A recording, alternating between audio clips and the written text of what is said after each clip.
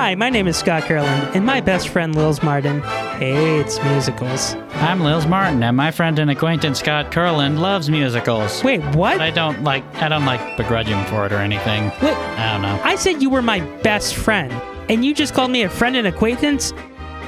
Yeah.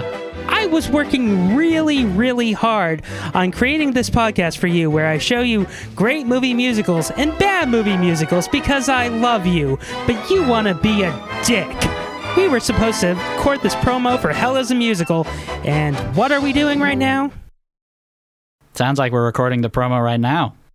Hell is a Musical on the Zero Science Network. Be there.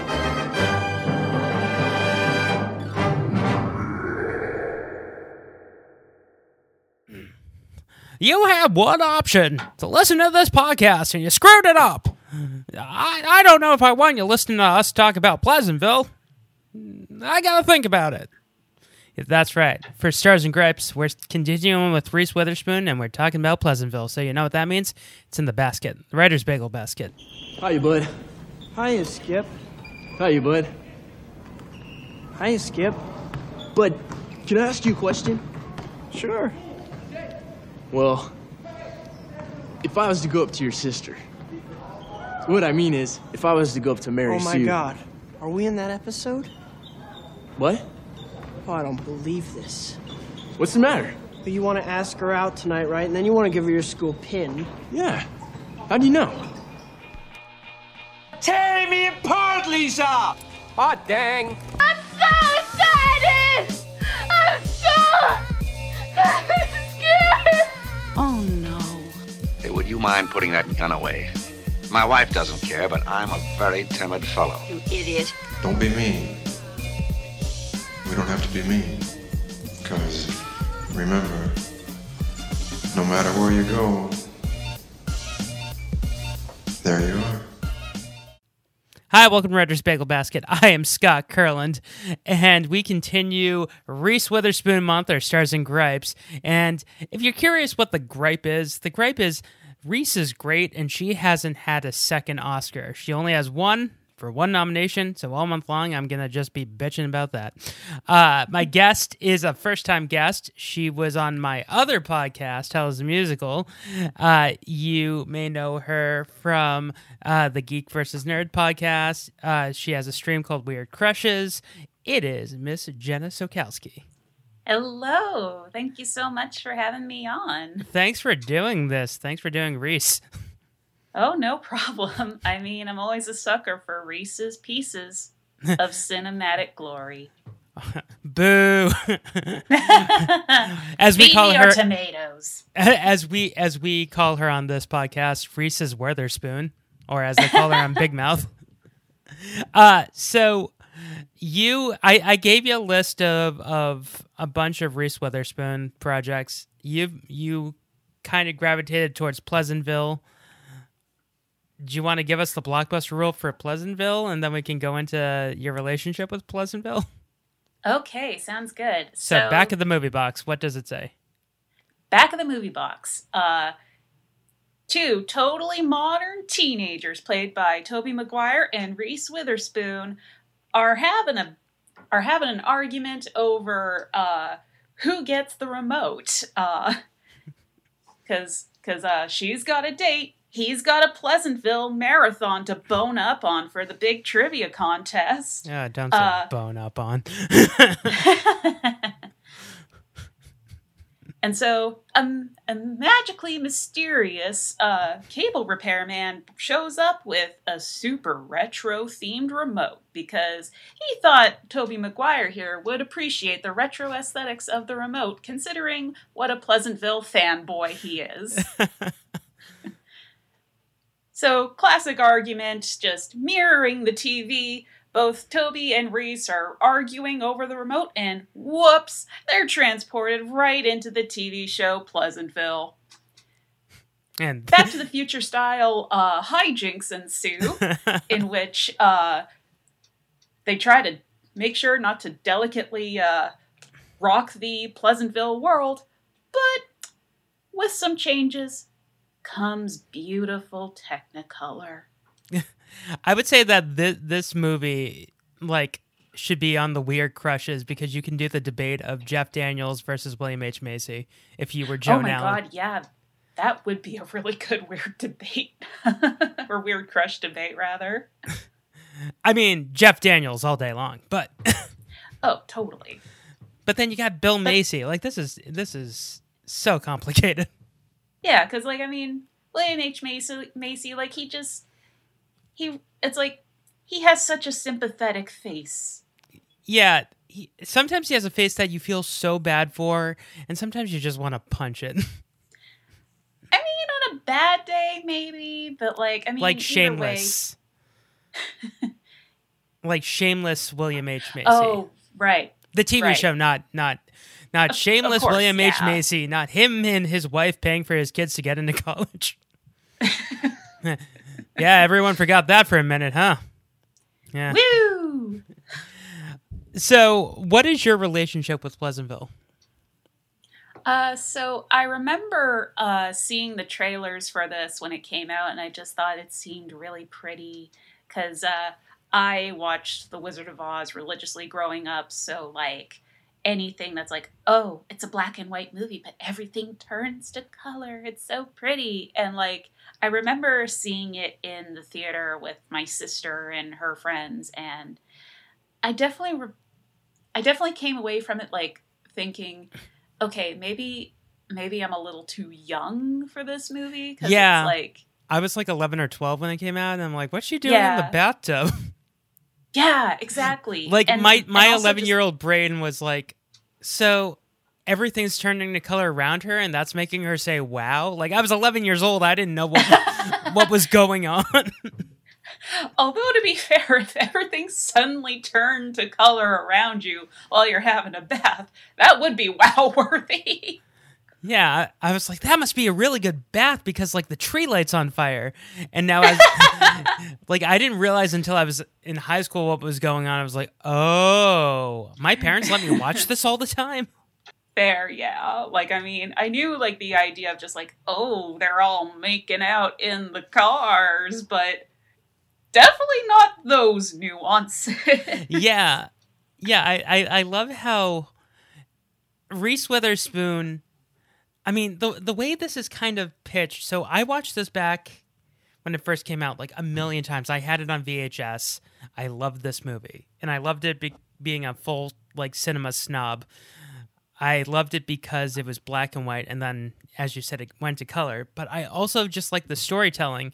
And then when I didn't, as a kid, I didn't really realize that they were talking about civil rights.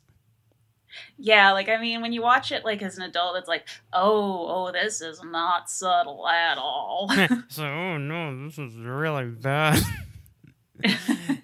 And they literally took stuff. So there is a famous documentary about the Holocaust and the Third Reich called The Sorrow and the Pity, and they took scenes from that. The smashing of the glass, that was from Kristallnacht, and the book burning was also from Nazi-occupied Poland. And Gary Ross, the man who wrote Big, was like, it's like, yeah, you know, we need to relate it to like moments in time where stuff wasn't okay, when people weren't okay with change. And then the ridiculous thing is I just remember not expecting any of that when I saw this as a kid, because I remember the trailers like, from the guy who wrote Big and Dave. And then you're really big on the single word titles. Yeah.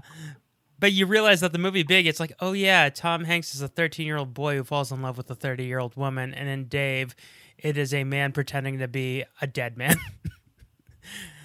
It's like, oh yeah, Gary Ross, man of subtlety. So, a little fun fact about this film.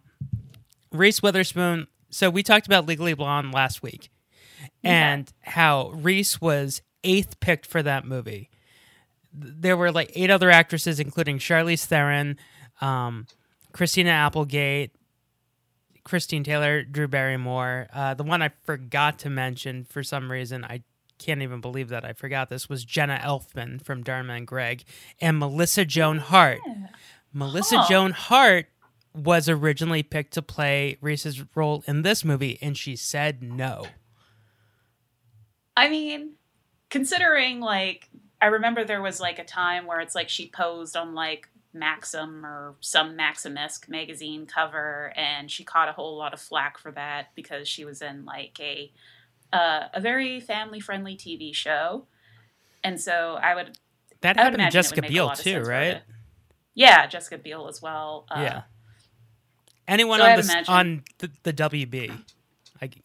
Yeah, WB, ABC, or... Yeah. But once again, Reese Witherspoon takes a role meant for someone else and does really well. And did you notice in the credits that Reese Witherspoon was like the "and" credit? Yep. I was like, I didn't even... This is the movie where I discovered who Reese Witherspoon was. I was like, and Reese Witherspoon? Who is she? Because this was before Cruel Intentions. This was before Legally Blonde. This was before Election. Wow. I guess maybe they just, like, I don't know, like, if she did any other movies, like, before this or not. Yeah, she did Man in the Moon, Jack the Bear, and she did Twilight, not the Robert Pattinson Twilight. It's a Paul Newman, Gene Hackman movie. Okay. She was in Fear. That's why. Oh, okay. Yeah, that was 96. Yeah, that sounds right. Yeah. So she gets the coveted "and" credit. That's insane. Yeah, like, considering, I guess, she was just that young at that point to even get, like, the "and" credit. Yeah, and Reese Witherspoon as the sister who is tired of basically sleeping with men. Yep. I love that line in the movie where she's like, why haven't I turned color? Everyone else has, turned color, and I've been to Lover's Lane more than anyone else. And then you find out I guess to turn color in Pleasantville, you have to be the opposite of who you are. Or you have to change for the better? Yeah, or I feel like I just interpret it more as just, like, you, like, make a personal change within yourself. Yeah. And then that's when you become color.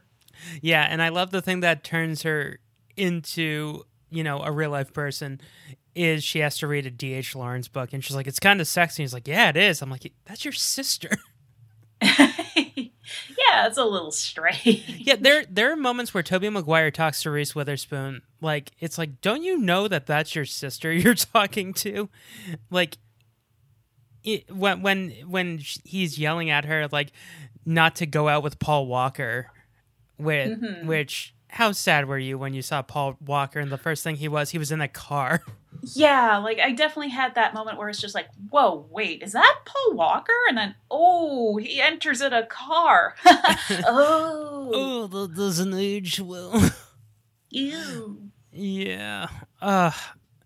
Paul Walker in this movie. So I was listening to Blank Check, the Blank Check podcast, and they were talking about how Paul Walker went from being in comedies. This is kind of a dark comedy, but he's really funny in this. He kind of is. Like, yeah. I mean, he plays like the like 1950s like squeaky clean boyfriend role really well, like the gee willikers. Yeah, the whole, I was going to ask you if you wanted to go, out for a malt, but I wasn't sure. Like, and I didn't know if you wanted to, get pinned. And I love how she's like, well, I can pin you at any time. He's like, silly, how can you put a pin on me? Wait a minute. I also love his reaction when he's like, I think I got to go home. I think I'm sick. Yeah. And she's like, no, that's supposed to happen.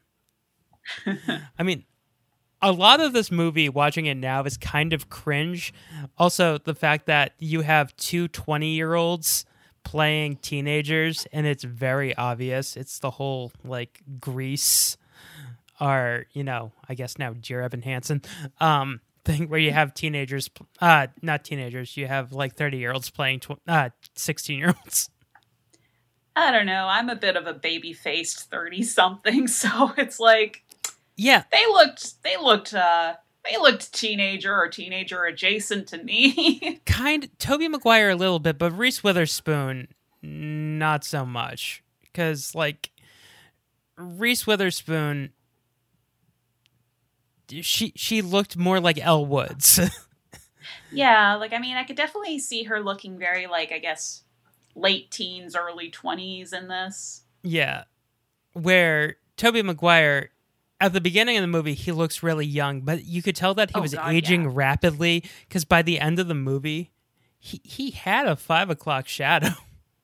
Yeah, and there's just, like, the obvious, like, veins in his neck. Yeah. Also, the fact, why is he, like, God in this world? Because he's a fanboy. There are some places that the road doesn't go in a circle. There's some places where the road keeps going. Keeps going? Yeah, it just keeps going. It all keeps going. Roads and rivers. But like, when a true fanboy would, like, try and keep the order and keep things from changing. I mean, he tries to. He tries to, but then, like, he goes with the flow. I'm just saying that, like, the real, like, troll, like, fanboy Stan would have been like, no, things have to stay the same. And he would have been on the side of, like, the evil mayor. Oh, God, yeah. Yeah, now that you point that out, it's like, yeah. What it turns out is, I guess that him and his sister are considered the writer and director of the show. Like, they're supposed to be, because they're rewriting everything. And the town, the I guess Big Bob is his name, JT Walsh's character. Yeah.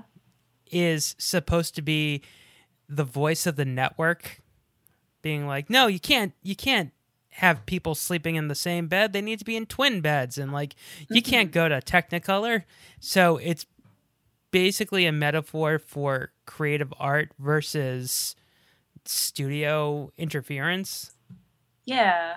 Which, yeah, it's like, now that you point that out, it's like, I can definitely, like, see that level of interpretation where it's just like, I guess it's like when you have, like, the newcomers in the system. Yeah. And you can tell that, oh, something is different about them, but they just have a completely different mindset. And they start to make waves, and higher ups, so used to being in such a position of power, as soon as they realize, oh, things are changing and I don't have a say in it. Also, are you a fan of the original Saved by the Bell? I mean, I definitely, like, watched it and stuff, but, like, I don't have the same emotional attachment to it as, like, I guess a lot of, like, self-proclaimed 90s kids. Like, I will definitely laugh at it. Yeah, did you notice that the math teacher, Mr. Dewey from Saved by the Bell, was one of the guys, one of the bowling buddies? He was the guy whose wife burned his shirt. Oh, okay. Yeah. I remember him from that and Airborne with Seth Green and Jack Black's in that too. Huh. Yeah. So I just see him as Mr. Dewey, the math teacher. I'm like, he can't be in other things. Like, this is the movie that made me realize that actors can be in other, like, movies and stuff.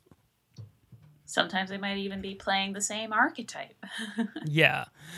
Also, William H. Macy looks like he should be in the 50s. Like, oh, completely. Same thing with, like, Joan Allen. Joan Allen, too. Jeff Daniels, not so much.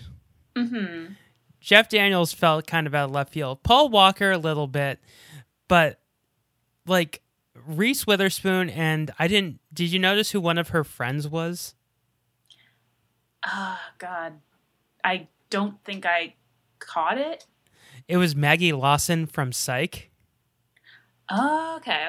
And she's the blonde who, when they use this image on the movie poster, she's literally Maggie Lawson, first role in a movie. She's on the movie poster because the eye in Pleasantville is the couple making out in front of the soda fountain. That's her. Oh, yeah. How is that for being your first movie and you're on the movie poster? I mean, that is definitely a wild, turn of events. So there's some there was some controversy when this movie came out. Frank Darabont, who made Shawshank Redemption, tried to sue for creative license because the image of Tobey Maguire out in the rain with his arms out is exactly like Tim Robbins from Shawshank Redemption. He's like, Gary Ross is like, I didn't even realize that. That's just what you do when you go out in the rain. It's okay, it's fine. There's nothing to be scared of. Here, I'll show you. It's just rain, it's okay. It's fine, come on out. You see?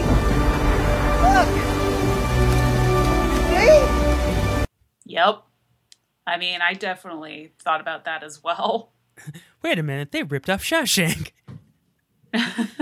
Well, I don't know if it's even really so much they ripped off Shawshank as it's like, I feel like it's just such a common image of like just standing out in the rain with your arms up, just like, oh yeah, let it rain on me. Yeah.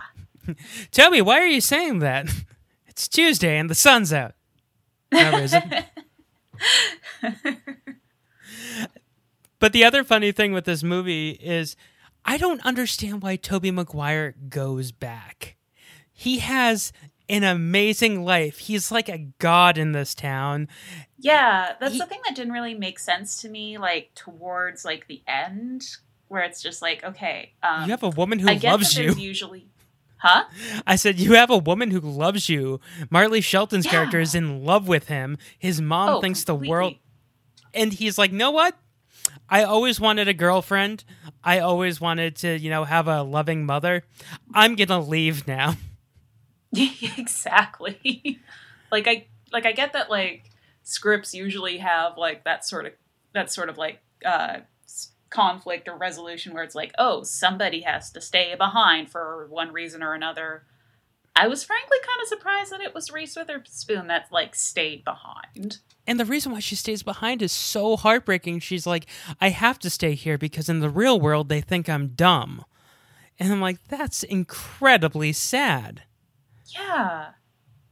But the fact that she goes to Harvard Law School with her tiny little Chihuahua dog, it just makes sense. Headcanon accepted. Well, what if everything just blends together, all of her movies? Like, she's in 1958 now, she falls in love with Johnny Cash, and then she goes to Harvard Law School. Yep, just call it the Witherspoon verse. The Witherverse. Yeah, the Witherverse. The Unispoon. But the entire premise of this, I guess this was pitched to the studio. So this was New Line Cinema. So do you remember New Line Cinema in the 90s, like before they got the rights to Lord of the Rings? I feel like my main sort of association with New Line Cinema, I guess, probably was just like a lot of comedies and stuff. Like I know they had like Austin Powers, The Mask. Mm-hmm. Yeah, that's basically, they would make, so they were a subsidiary of Warner Brothers. They made the more indie comedies, like comedies that could be made on a cheaper budget.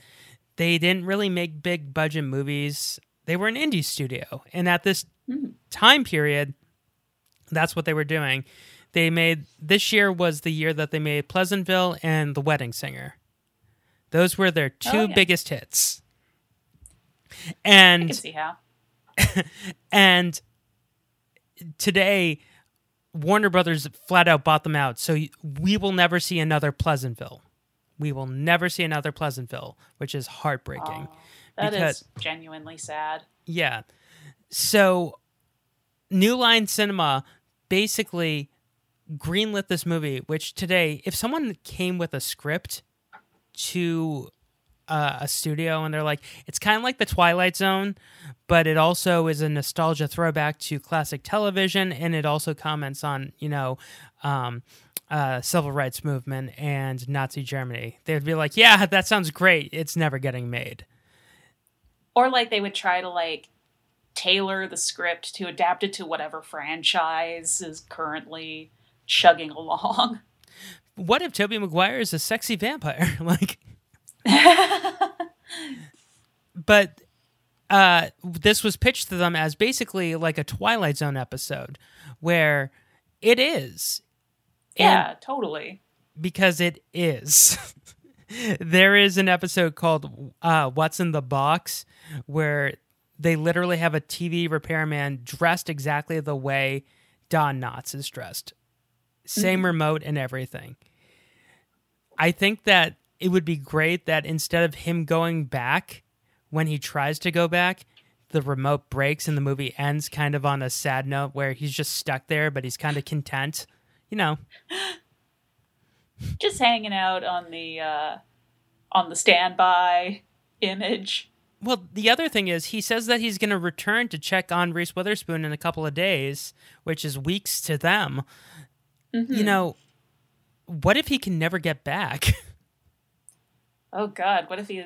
Okay, that's another level of existential horror right there. Yeah, it's like, man, my girlfriend will be waiting for me, and, you know, I'll be right back. And then he tries to get back, and he can't. And Margaret is dating Whitey now.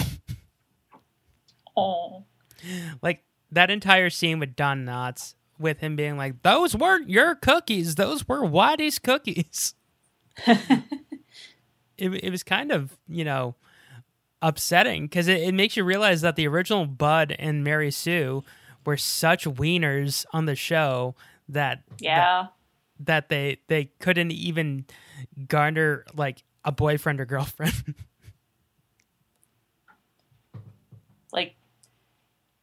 like there's only so much that being so clean cut and wholesome can get you. Yeah. Even in just such a world where wholesomeness is rewarded. Yeah. And the crazy thing about this movie is the first hour is pretty much focuses on Reese Witherspoon. And then the second hour focuses on Tobey Maguire. And they did that on purpose because, as they talked about, everyone remembers the first couple of seasons where it's all about Mary Sue, but no one remembers the later seasons when it's about Bud. Huh. I did not catch that. It's like, wow, great. You broke me. This broke me. The thing that we haven't even talked about is Don Knotts is in this movie. Yeah, like, I mean, I definitely remember, like, watching it being like, oh my God, you look and sound and feel so familiar. And then by the time the credits rolled up, it was like, oh yeah, Don Knotts. I see what y'all did there. This was his last movie ever. Aw. Yeah, I mean, he lived for another 10 years after, but this was his last movie. His last live-action movie. He was the voice of the mayor in Chicken Little, but that's about it. Oh, okay. Yeah. But even then, I still feel like it's a good fitting note for like a live-action movie to go out on. Yeah. Role wasn't even written for him. It was written for Dick Van Dyke. Oh. Okay, that's another alternate universe where I kind of want to see how Dick Van Dyke does that role. He just jumps into the TV, starts tap dancing with him. Where did those shoes come from? Just always had them. But with Tobey Maguire, this was the role that got him Spider-Man. Oh, I would absolutely believe it 100% because he is so believable as kind of the dorky teen boy. Yeah, he's like very Peter Parker in this. And oh, completely. When he punches out that kid, all of a sudden I just heard, vindicated! Vindicated! I am selfish, I am wrong! Well, he is selfish, he is wrong, but he is right. Oh, so right. I just hear like every bad Spider-Man theme song from... There were 3 Spider-Man theme songs for all 3 movies, and they get substantially more emo as they go on. It starts off, the first movie was Nickelback. Yep. The second movie was Dashboard Confessional with Vindicated. Mm-hmm. And the third one was Snow Patrol. Oh. Those soundtracks are like... Somebody check in on Spider-Man. Man, Spider-Man's sad. He must be back in Pleasantville. How could this happen to him? Also, the fact that the first thing to turn into Technicolor was a rose because of romance, I'll say. Yep. Sex. Metaphors, baby. I just picture like the head of New Line Cinema like going down to the recording lots, and they're like, "Oh yeah, we're going to the set of Pleasantville today." Apparently, they got all these 1950s cars, and like the head exec comes in, and all these cars are just rocking back and forth. All right, I picked the wrong day to bring my mom. Or just like bring your kid to work day. Hey, what are they doing in the car? Why are these cars rocking? Oh man, let's go to the mulch shop. Wait, why? No! Why is all these new paintings? Oh God, why did I bring my kid today? My wife is gonna leave me.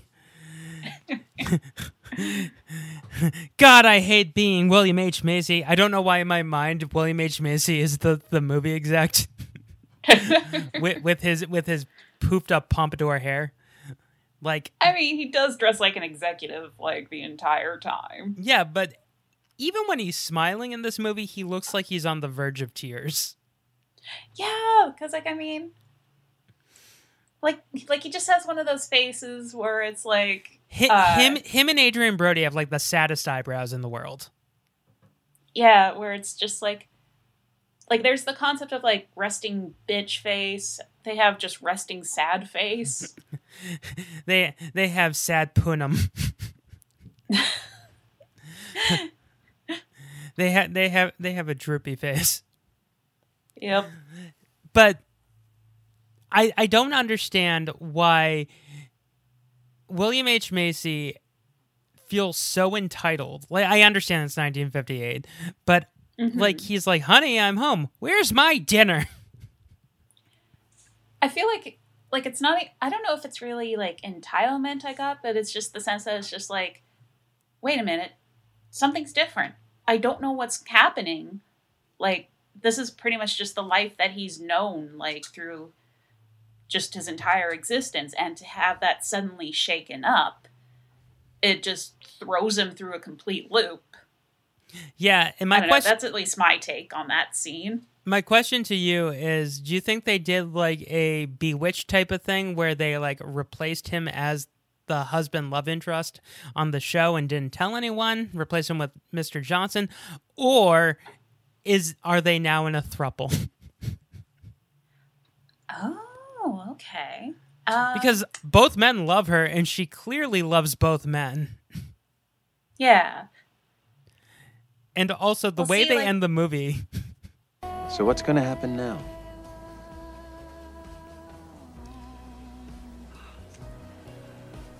I don't know.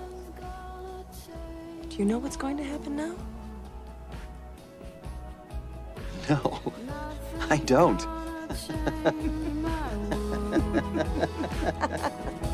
I guess I don't either.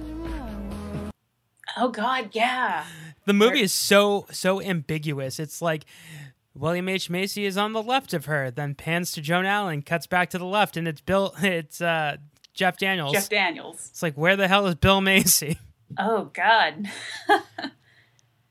It leaves so many questions. Yeah, because it's like, okay, my brain's doing like. Oh no, I broke right you. now. I cheaty broke you like in The Good Place. This is the Jeremy Bearimy. It's like, where does William H. Macy end and Jeff Daniels begin? Yeah, I mean, Jeff Daniels in this movie. So, at the trial scene was modeled after To Kill a Mockingbird. Oh, clearly staging and everything. Well, on Broadway, Jeff Daniels is playing Atticus Finch in To Kill a Mockingbird. Ah. So it's like so art imitating life, life imitating art. I don't know. It's just let's get meta. It's so meta. Like they're like, hey, in about 20 years, there's going to be a horrible virus, but after that, Jeff Daniels is going to be on Broadway.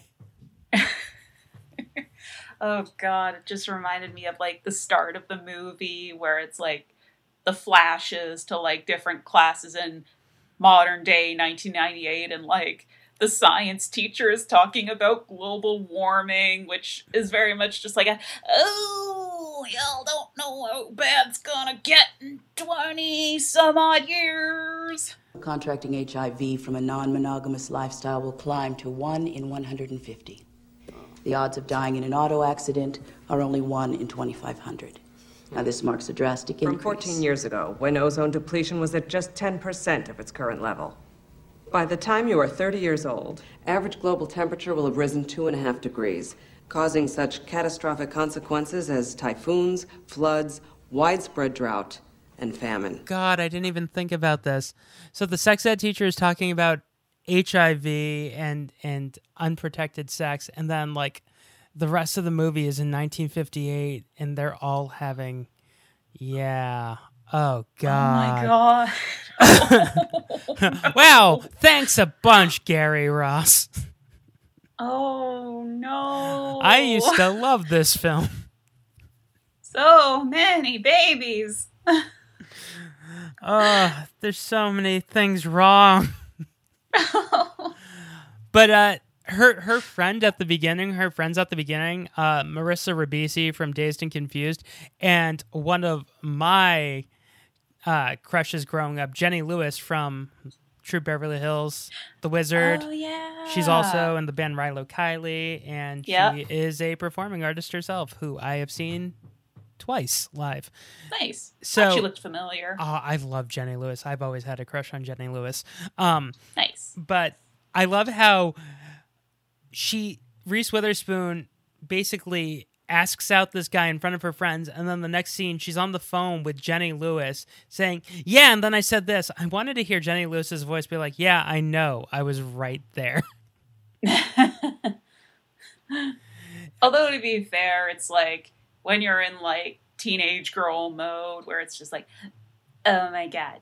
So he like gave me a piece of paper and it just said, hey on it. Yeah, I know. I was standing like, right next to you. I was that kid. Yeah. Maybe that's why I only have like 3 or 4 really close friends, because I was the friend who'd be like, yeah, I know. I was standing right there. Yeah, I'm not fucking blind. I can see Reese Witherspoon. I'm just here to share in your excitement. Yeah, growing up, Lils and I were always the two kids who were like very sarcastic in the corner and making snarky remarks. Oh yeah. But that entire scene is the 90s. Hey, are you gonna watch the concert on MTV? And yes, this nondescript concert. Do you remember when MTV used to do that? They used to do live from the Rock and Roll Hall of Fame, and then they would have bands like Silverchair and Good Charlotte. I feel like just the Canada equivalent of that much music would have like I know they would just have like aired like concerts and stuff. Oh yeah, like, we had, so my family paid extra to get the giant package that came with much music.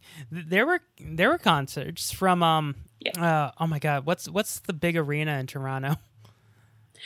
Oh God, I think it's like the O2. I want to say. Yeah, I think it was like the O2 at 02 o'clock or something like that, and. And like I do remember watching, like, there were Alanis Morissette and Crash Test Dummy concerts. Oh God, it doesn't get more Canadian than that. Presented by Tim Hortons. You want some Tim Tams? Get some Timbits. Timbits. Double up on that double. Yeah, Timbits. Tim Tams are Australia, I think. That feels right. Yeah, Australia and the UK have Tim Tams, and they're a cookie that have jam in the middle and chocolate on top. Yep, and they have a thing called the Tim Tam Slam. Yep. But I just remember as a kid being like, hey, did you guys watch the Rock and Roll Hall of Fame concert? It was Good Charlotte. Where's everyone going? Oh. Lifestyles of the rich and famous, am I right? Where are all my friends? Girls don't like boys, they like cars and money. Hey. Guys, where is everyone? But Much Music did do one live concert that basically got rebroadcasted. They just changed out who presented it and the fact that it was MTV. It was Dashboard Confessional live. Huh. Yeah, live from Quebec. Okay. Yeah. Because I remember watching it and I fell asleep, and the next morning my dad was like, "Hey, can you turn your TV down from now on, because very depressing music was coming from your room." Let me slip away. So let me slip away. So let me slip away. Vindicated. I am selfish. I am wrong. What, you don't Sure want some didn't guy just, going, check in on "Sleep you. with all the lights on"? So Tobey Maguire was originally, he had a conflict. He was originally cast in October Sky, and Jake Gyllenhaal was going to be in this movie, and they literally just swapped roles. Huh. See, that's another one where I'm like, okay, this would be an alternate universe I am intrigued by. Well, I mean, there's that alternate universe where Tobey Maguire was being such a shit about being in Spider-Man 2 because he wanted more money that he faked getting hurt making Seabiscuit. And they're like, we'll get Jake Gyllenhaal. I'm like, I want to see Spider-Man 2 with Jake Gyllenhaal. Yeah. Yeah, like, but I feel like I don't think Jake Gyllenhaal would have sold nerd as much as Tobey Maguire does in this movie. Yeah. I mean, Jake Gyllenhaal, he would have just looked like Donnie Darko. Yeah. Yeah. Like, exactly. It would have just been like, oh, Donnie Darko. I guess, you know, not only is he messing with time and space, but I guess he's messing with television too.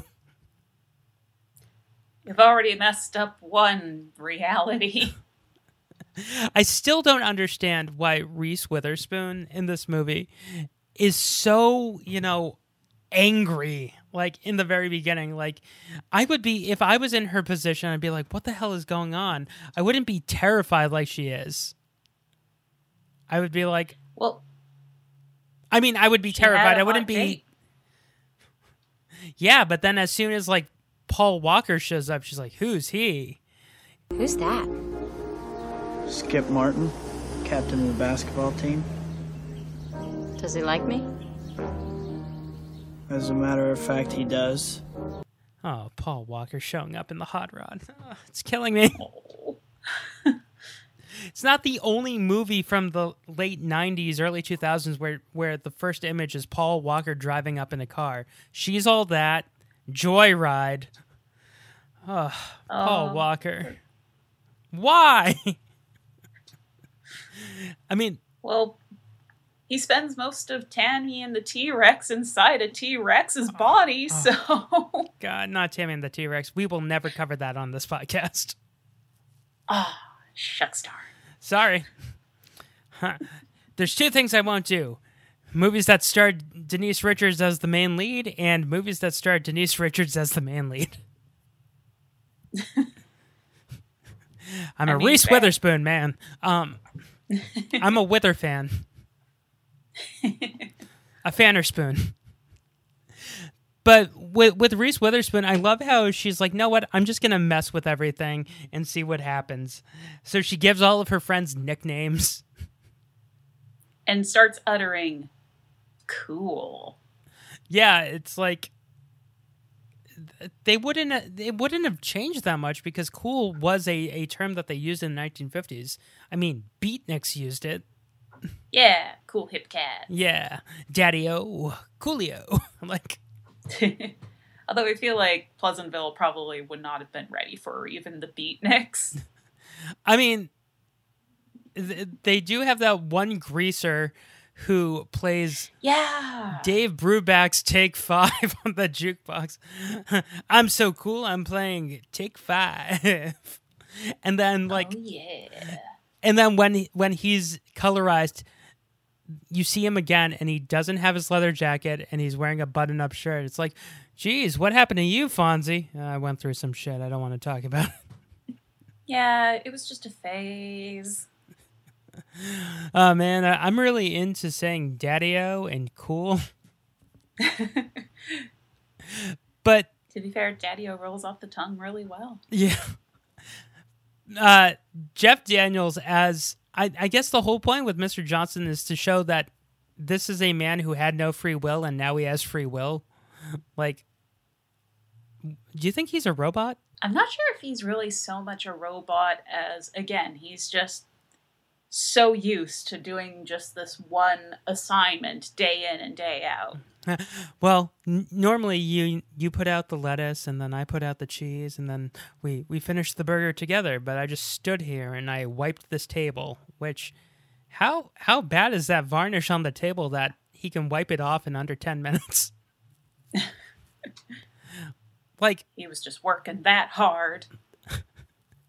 And when he gets the art book, I love how he's showing Joan Allen, and he's like, yeah, Bud brought it to me. And she's like, my Bud? And he's like, yeah, whatever. He's clearly ignoring her. He's like, yeah, look at this one now. This is Picasso. Look at this beautifully symbolic painting. Yeah, so all of the art book, I guess that real person doesn't exist. Eddie Bissell, the Wonderful World of Art by Eddie Bissell.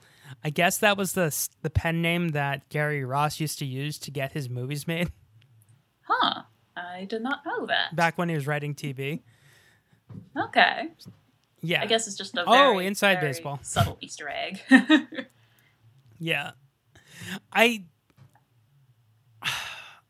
still don't understand in this entire movie, like, why their geography class is 2 roads intersecting. Like, shouldn't it be at least 4 to make a square that Pleasantville is this big? It's just these, like, 4 or 8 roads, like... Yeah, because it's like, clearly there's like other locations established, like Lover's Lane, the fire department. Oh, the fire department. I felt so uncomfortable when Tobey Maguire's yelling, fire, fire, and they're just looking at him blankly, and he's like, cat? And when they show up, the thing that made me so uncomfortable is just how, like, there is one firefighter who is looking up, and he is way too entranced by that fire. Like, seeing this awoken something in him. Like, holy shit. Wait, we can light stuff on fire now? This is what we're meant to be doing? Is this the purpose of being a firefighter? To fight fires? But I want it to burn. I like watching it burn. This is great. Oh man, the Pleasantville arsonist struck again. But how do you explain to people how the fire started? Like, how does Joan Allen... Because you know that only 2 people knew what was going on. Reese Witherspoon, because she's the one who taught her how to take a bath, and Joan Allen.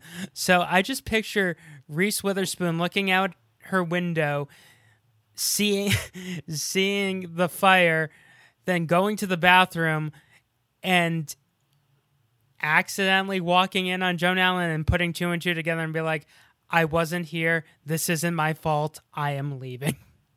But at the same time, also thinking, like, good on you. Yeah. Yes. I mean, I just love what she says to Joan Allen. She's like, you can take care of yourself. Wink. I wish she had to explain it more to Joan Allen. She's like, I don't follow you. Well, you see, Mom, what you can do. And then she explains it. I don't get it. Yeah. Like, just a bit where it takes like 2 hours to explain what she's talking about. This movie is way dirtier than I anticipated. And I'm like, this is only PG-13? And more importantly, once again, my parents let me watch this as a kid. Oh God, yeah. Like I'm pretty sure. Like, I rented I this guess a the lot. Canada rating system is a little more different up here. Like, I guess our PG-13s. Like sometimes it'll be rated PG or 14A, depending on like what's in it. This was probably and a I think 14A. I remember this being 14A. Yeah. Yeah. Yeah. No, this was a PG-13. And I think it was PG-13 for adult situations. Yep. I feel like what stopped it from like really going into like the R category is that like nobody says fuck. Or like there's actually very little profanity in this movie. Yeah, I think there's one shit and that's about it. Yeah. One shit and maybe like one hell and one damn. Yeah. But that's about it. But I mean, I also love how Reese Witherspoon is just like, after a point, she's like, I want to read. And she gets into a fight with Paul Walker and just knees him right in the nuts to keep her book during the book burning. And the entire trial scene, like the fact that they need to do a code of conduct, like, it just reminds you how, like, backwards, you know, some time periods were. Exactly, where it's just like, oh, there are some rules in place that only benefit a small minority of people. Whee! Ooh, don't like that. I mean, is there anything that we haven't touched on that you want? I feel like the one thing that definitely stood out to me was the sense that I get that it's supposed to be a 1950s homage and everything, and even though they stayed true to that, the fact that there are no people of color in Pleasantville. Well, yeah, they were trying to do that as the allegory. Of course, yeah. Yeah. Hence why there's like the no colored sign, where it's like, okay, yep, this is definitely not subtle one bit. Yeah. Like, would it be as meaningful if they actually did, like... Right. Have POC. Yes. Yeah. And that's just the thing about this movie. Like, back in 98, that was a huge... Like, this was a very groundbreaking movie. This was actually the first fully CGI effects-driven movie, and no one realizes it. Because they had to do a ton of digitization to blend in the black and white with the color. Oh, totally, yeah. It's like it's definitely still really impressive to this day. Right. Yeah. So, wow, this has been a short episode. How many bagels do you give this? I would definitely give this movie 7 to 8 bagels out of 13. Okay. I'm going 9. I still love this movie. I mean, it doesn't age well with certain things. I mean, but I still always get a kick out of all of the basketballs going in. And then as soon as... that's a fun little part. And how Tobey Maguire is just bouncing the basketball off his foot and you know, getting it in every time. Oh, I was just waiting for him to do, like, the granny style dunk. Oh, grandmama. Yep, where it's just like through the legs and just scooping right up, tossing it up, and then whoop. Yep. It goes right in. But then when Paul Walker explains to them what happens at Lover's Lane and then everyone misses, that gets me every time. I'm like, okay, that's funny. Yeah, like definitely the firefighter scene where it's just like, fire. Cat.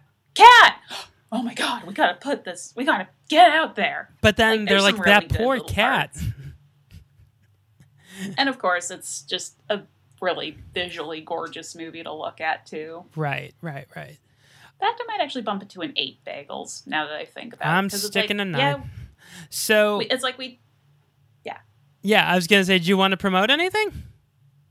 Oh yes. So I have a slew of projects. I've done plenty of podcasts with Geeks vs. Nerds. You can look for West Coast Geeks vs. Nerds on Spotify, Apple Podcasts. I also run a live stream with my boyfriend called Weird Crushes. We're currently doing an all-star gauntlet We run a Facebook group where you can watch these streams. You can look for it with Weird Crushes, a Scorchingly Silly stream. It's a private group, so you're going to have to send in like fill out a couple questions just so we know you're not a spam bot or a douche. Awesome. And you were just on my other podcast, Hell is a Musical, which that is coming out, I believe, this month. Nice. You were on for Hairspray also. So I guess you're just set in the 1950s and 60s. I just have one of those retro appeals. So yeah, you can follow us on Twitter, Instagram, like us on Facebook. No one likes the Facebook page. And then Hell is a Musical is on Twitter and Instagram. And you can email us at writersbagelbasket.com. Jenna, thank you so much for doing this. Oh, thank you so much for having me. I had a lot of fun. Until next time, I'm Scott Curlin. Bye.